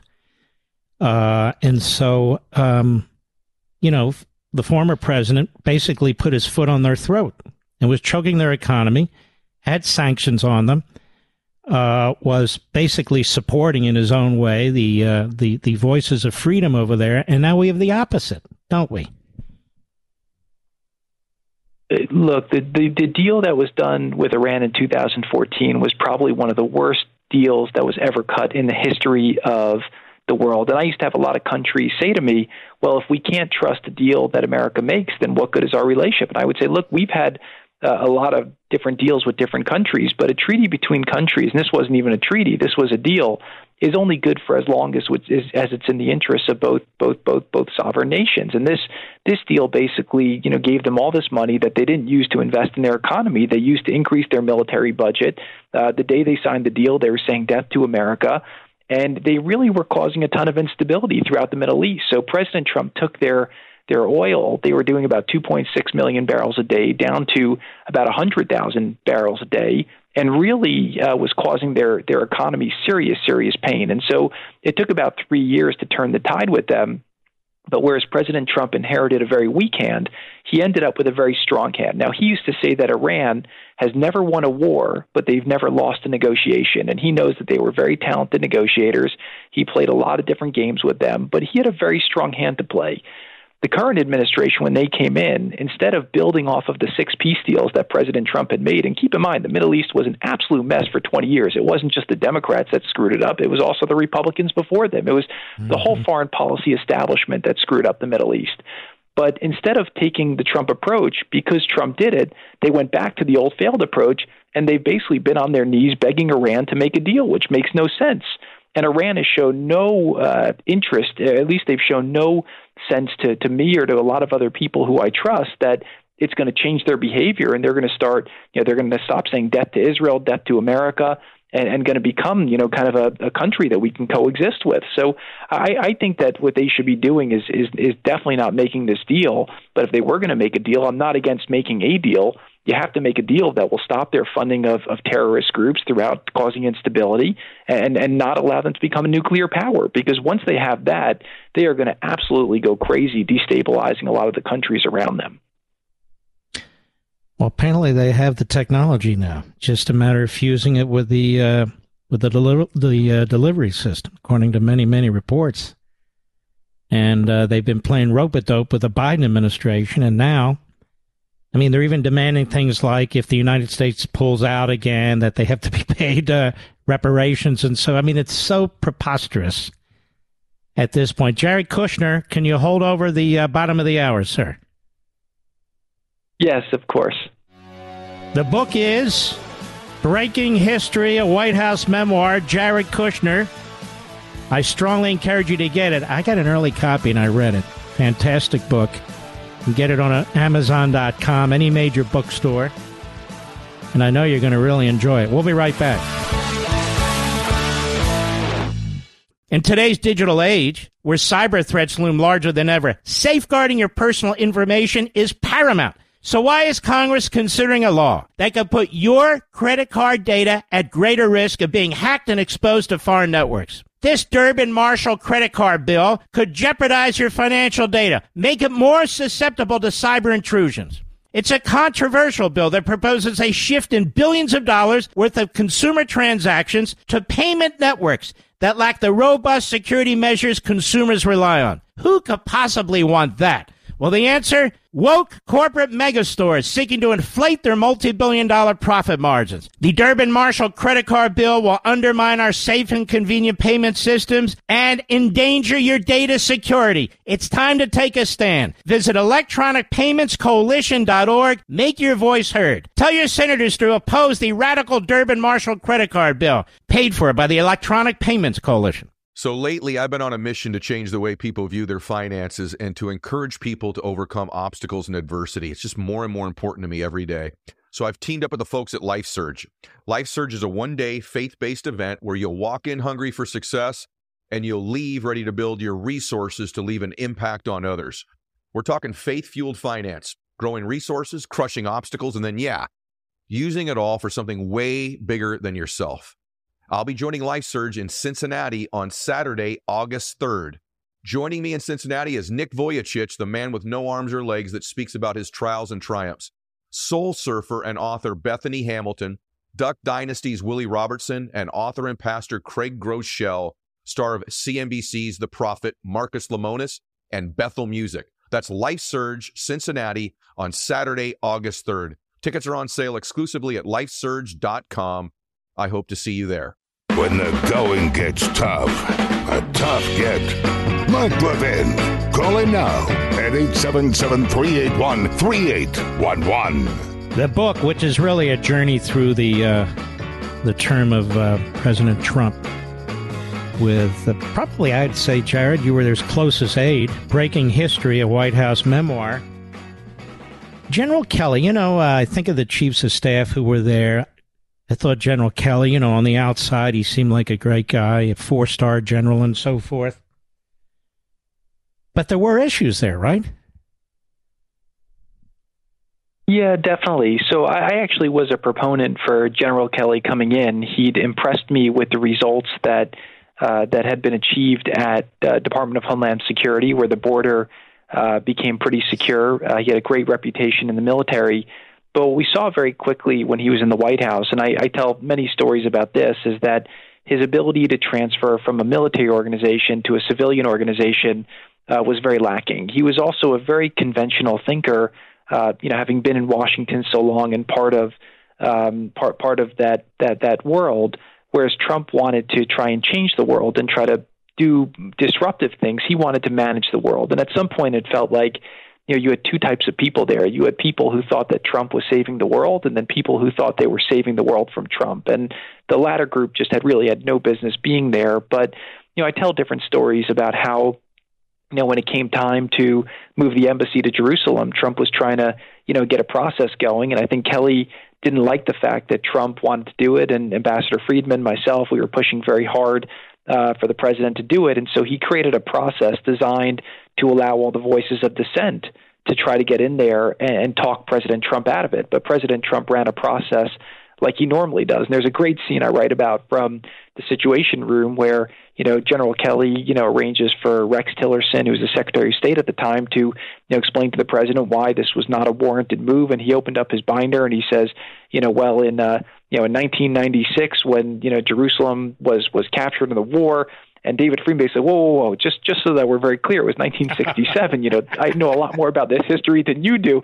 And Tillerson just closes his book and goes back. And then, Mattis says to him, he says, well, let me ask you, why does Jerusalem have to be the capital? Every time I go to visit the military, I go to Tel Aviv. And David turns to him and says, well, let me ask you, where's the Pentagon? He says, in Virginia. He says, exactly. So by that definition, Virginia should be the capital, not D.C. And so it was just one of these things where he kept trying to create these processes to hold back the progress that President Trump wanted to do. But again, it took President Trump a couple of years to get to know Washington. He used to joke that the first night he ever slept in D.C. was the first night he ever slept in the White House. He was an outsider. And again, what I really tried to do in this book was that you had 4 years of, the media nonstop talking about Trump. What was he thinking? What was he doing? What did he do? What did he say? What did he not say? And it was just absolute wall to wall. And what I found being right next to him the whole time was that they were always missing the story. And, some ways there was like a big smoke screen. Think about it like the ocean where there were waves chopping all the time. But underneath the water, it was actually pretty smooth, pretty quiet. And there were a lot of incredible policies happening, which is how President Trump was able to get the economy roaring. Wages were rising. Inflation was low. Gas prices were low. The world was peaceful. And, the trade deals were happening. Companies were moving jobs back to America. And everything was working just like President Trump had promised. So I really wanted to kind of describe what it was like being there in a very hostile environment. And again, General Kelly was one of the characters in that who I learned certain things from. Again, there was different management things he did that I learned from, but there were a lot of things he did that I think didn't fit with the personality and the ambition of what President Trump was trying to achieve. All this is in the book, ladies and gentlemen, Breaking History and a lot more. Jared Kushner's book. How about Mick Mulvaney? How was he to work with? So Mick was fine. I think that, Reince came in the beginning. He was the first chief of staff, and he was in an impossible situation because you had just so many different people who were coming in, and there was a lot of different turf wars. Then Kelly came in, and it went more from a liquid to a solid. I think Mulvaney took a more laid-back approach and allowed a lot of things to start functioning in the White House, and I write about that a lot as well. We started getting good groove, getting a lot of things done. Where he kind of hit a wall was during the impeachment. That was really an existential moment, right? President Trump was trying to investigate corruption in Ukraine, and the Democrats, in their haste to get him, I mean, you spoke about Pelosi earlier, I'd been hearing from my friends who were Democrats that she was not going to do impeachment. And then what happened was the people on the left were starting to challenge the moderates and saying that we're going to primary you if you don't do impeachment. So she should, I have no choice. If not, I'm going to lose my job. So she started it. But I always say that Trump makes his enemies so crazy that they make mistakes in trying to get him. And so they picked the wrong thing to try to impeach him on. And so they chose this crazy whistleblower call. Mulvaney actually helped make the right call to say, no, this is a political issue more than a legal issue. Let's release the tape. And that's what Trump wanted to do. And I write, through the deliberations of that. And that turned out to show that it actually was a perfect phone call. And I actually, at that point, Mark Meadows, Jim Jordan, Lee Zeldin, Matt Gaetz, they all showed up at the White House and said, you guys have a great case here, but you're blowing it. And they came in and they said, look, the facts of this case are very simple, right? Number one, you released the transcript showing that you had nothing to hide. Number two, you released the aid. So, number three, there was never an investigation. And number four, President Zelensky, when asked at the UN, said there was no pressure. So those are your four facts. And if you just stick to those facts, you'll pummel these guys. And so we really had to get organized to do that. But there was a lot of tension between White House counsel and Mulvaney, and that just showed a lot of cracks in the machine. And then that was when Trump decided to bring in Meadows, who I think was actually an excellent White House chief of staff. He understood the politics. He understood how to bring in the right people.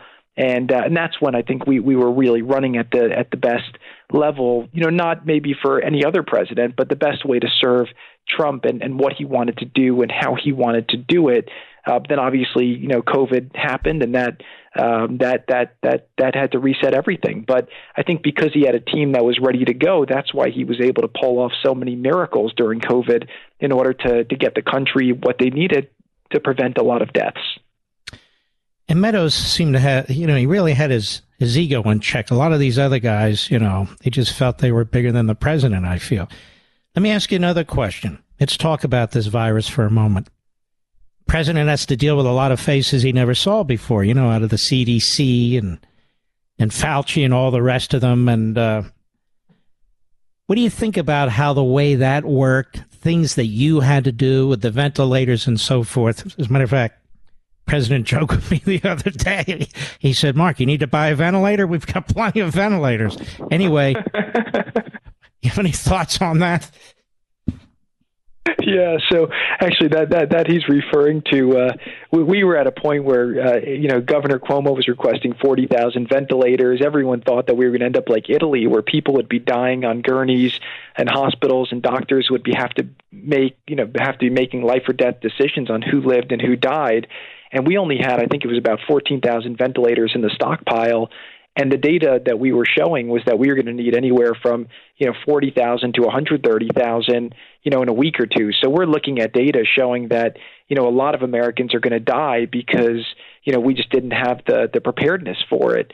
And that was probably the scariest moment that I had in my entire service and probably in my entire life, knowing that just the tsunami coming at us was so big. And so, we ran into action. We started, making sure that governors gave us data before they were able to get any ventilators. And, we were getting a lot of heat from the media. Everyone's saying, give me ventilators, but we couldn't satisfy all the demands. So President Trump was yelling at me saying, get the ventilators out. And I said, look, I'll take responsibility for this. These guys don't need the amount of ventilators they're requesting. And once we send it out, we're never getting it back because everyone's hoarding all these goods all over the country. And so we ended up, distributing them very, very smartly. I worked closely with Cuomo, worked closely with Murphy in New Jersey, who was phenomenal. And we made sure that everyone in the country who needed a ventilator got a ventilator. And at the same time, we used the Defense Production Act and we stimulated supply.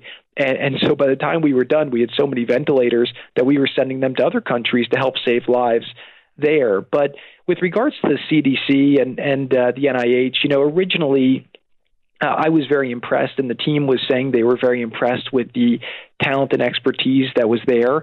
And why not? I mean, we didn't know anything about infectious diseases, so we were initially impressed. But as it started spreading in America, we realized that the CDC just had zero operational capability. It was run by bureaucrats. They have about, I think it was 11,000 people. I could probably run that thing with maybe like 100 was probably all they need. You could do a lot of, fat cutting there. And we just found that we had to kind of bring in business people and private sector people in the military to figure out how to operationally deal with all the different logistics, like scaling testing and distributing the vaccine and getting things manufactured, because these bureaucrats mostly didn't have. Now, there were a ton of tremendous people that we found in the bureaucracy who stepped up and helped and did an incredible job. And, these people were working during the time, with fear of, catching the virus. And it really was, combat time, and a lot of people stepped up. But the leadership really was not prepared for, the sole function that they're really designed to be prepared for. And we had to navigate through that. And I give President Trump a ton of credit, because at the time, there's a scene I write about in the book with Dr. Fauci where he's basically screaming at him saying, look, you're telling me to shut down the economy. Kids are not going to school. That's going to mess them up. People are committing suicide. They're getting hooked on drugs and alcohol. They're losing their jobs. And I'm not going to preside over the death of the greatest economy that's ever existed in history. And so Dr. Fauci then backs off and says, look, I just give medical advice, and you're the one who has to consider all of these things at large. And, they just had different approaches in terms of how they took it. But ultimately, President Trump was able to calibrate it and figure out how to save as many lives as possible, but also keep our economy and country strong. And that was not easy. And those were some very, very dark days. The media was weaponizing the virus to attack President Trump. And again, I write, I've got 5 chapters on this in the book, but it moves pretty quickly about all the things we did to constantly be innovating and evolving to rise to what was a very historic challenge. And again, if you would have had, the bureaucrats in charge instead of an outsider and a businessman like President Trump, I think the results would have been, catastrophically worse. There was just a study in the Lancet that came out that basically said that because of the speed of getting the vaccine done, which was historic, 20 million people around the world have been saved, people who would have died otherwise because of the effectiveness of Operation Warp Speed. And that really is only a tribute to President Trump and him, empowering the right people and breaking through the bureaucracy and saying, I want this result, and I don't care who says it can't be done. Everyone laughed when he said we were going to get it done in 10 months, and he made that miracle happen, and thank God that he did. It's an extremely impressive book. It flows beautifully. It's easy to read. There's things that come across, the human side of the president, which they always try to dehumanize him. You had not just a bird's eye view, but a hands-on role. Very, very important. And I want to encourage all of you out there, not just people who love Donald Trump, although I do count you in this, but people who are just fascinated by history. This is the book you want. Breaking History, Jared Kushner. It's a White House memoir. I could listen to this for hours. And Jared, I want to thank you very, very much. Ladies and gentlemen, you can go to Amazon.com right now, any major bookstore tomorrow. You want to get a copy of this. It is a terrific book to read. Jared, thanks so much, my friend. Mark, thank you. It's an honor to be with you, and thanks for all you do and all you fight for. Well, God bless you. Best to the family. Just terrific, this book, I have to say. I'll be right back. Mark Levin.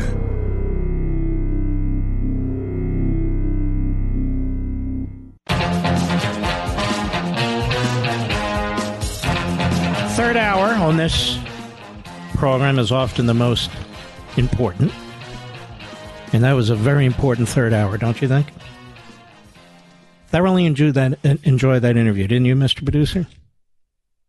Mr. Call Screener? I thought it was remarkable. And the book is every bit as remarkable. Breaking History on Amazon.com. I look at these Florida results, very interesting. And you know what's interesting, Mr. Producer? In America, we have the Republican results coming in and the Democrat results coming in, and I don't really give a damn what the Democrat results are in the Democrat primaries, do you? Why do I care? And this audience doesn't care. We will take on whomever we have to take on. Folks in Pennsylvania, the election is tightening up. Despite the propagandists in the media, the frauds, the phonies, and the fools, despite the Democrats and some of these so-called populists and nationalists, Dr. Oz is in the battle.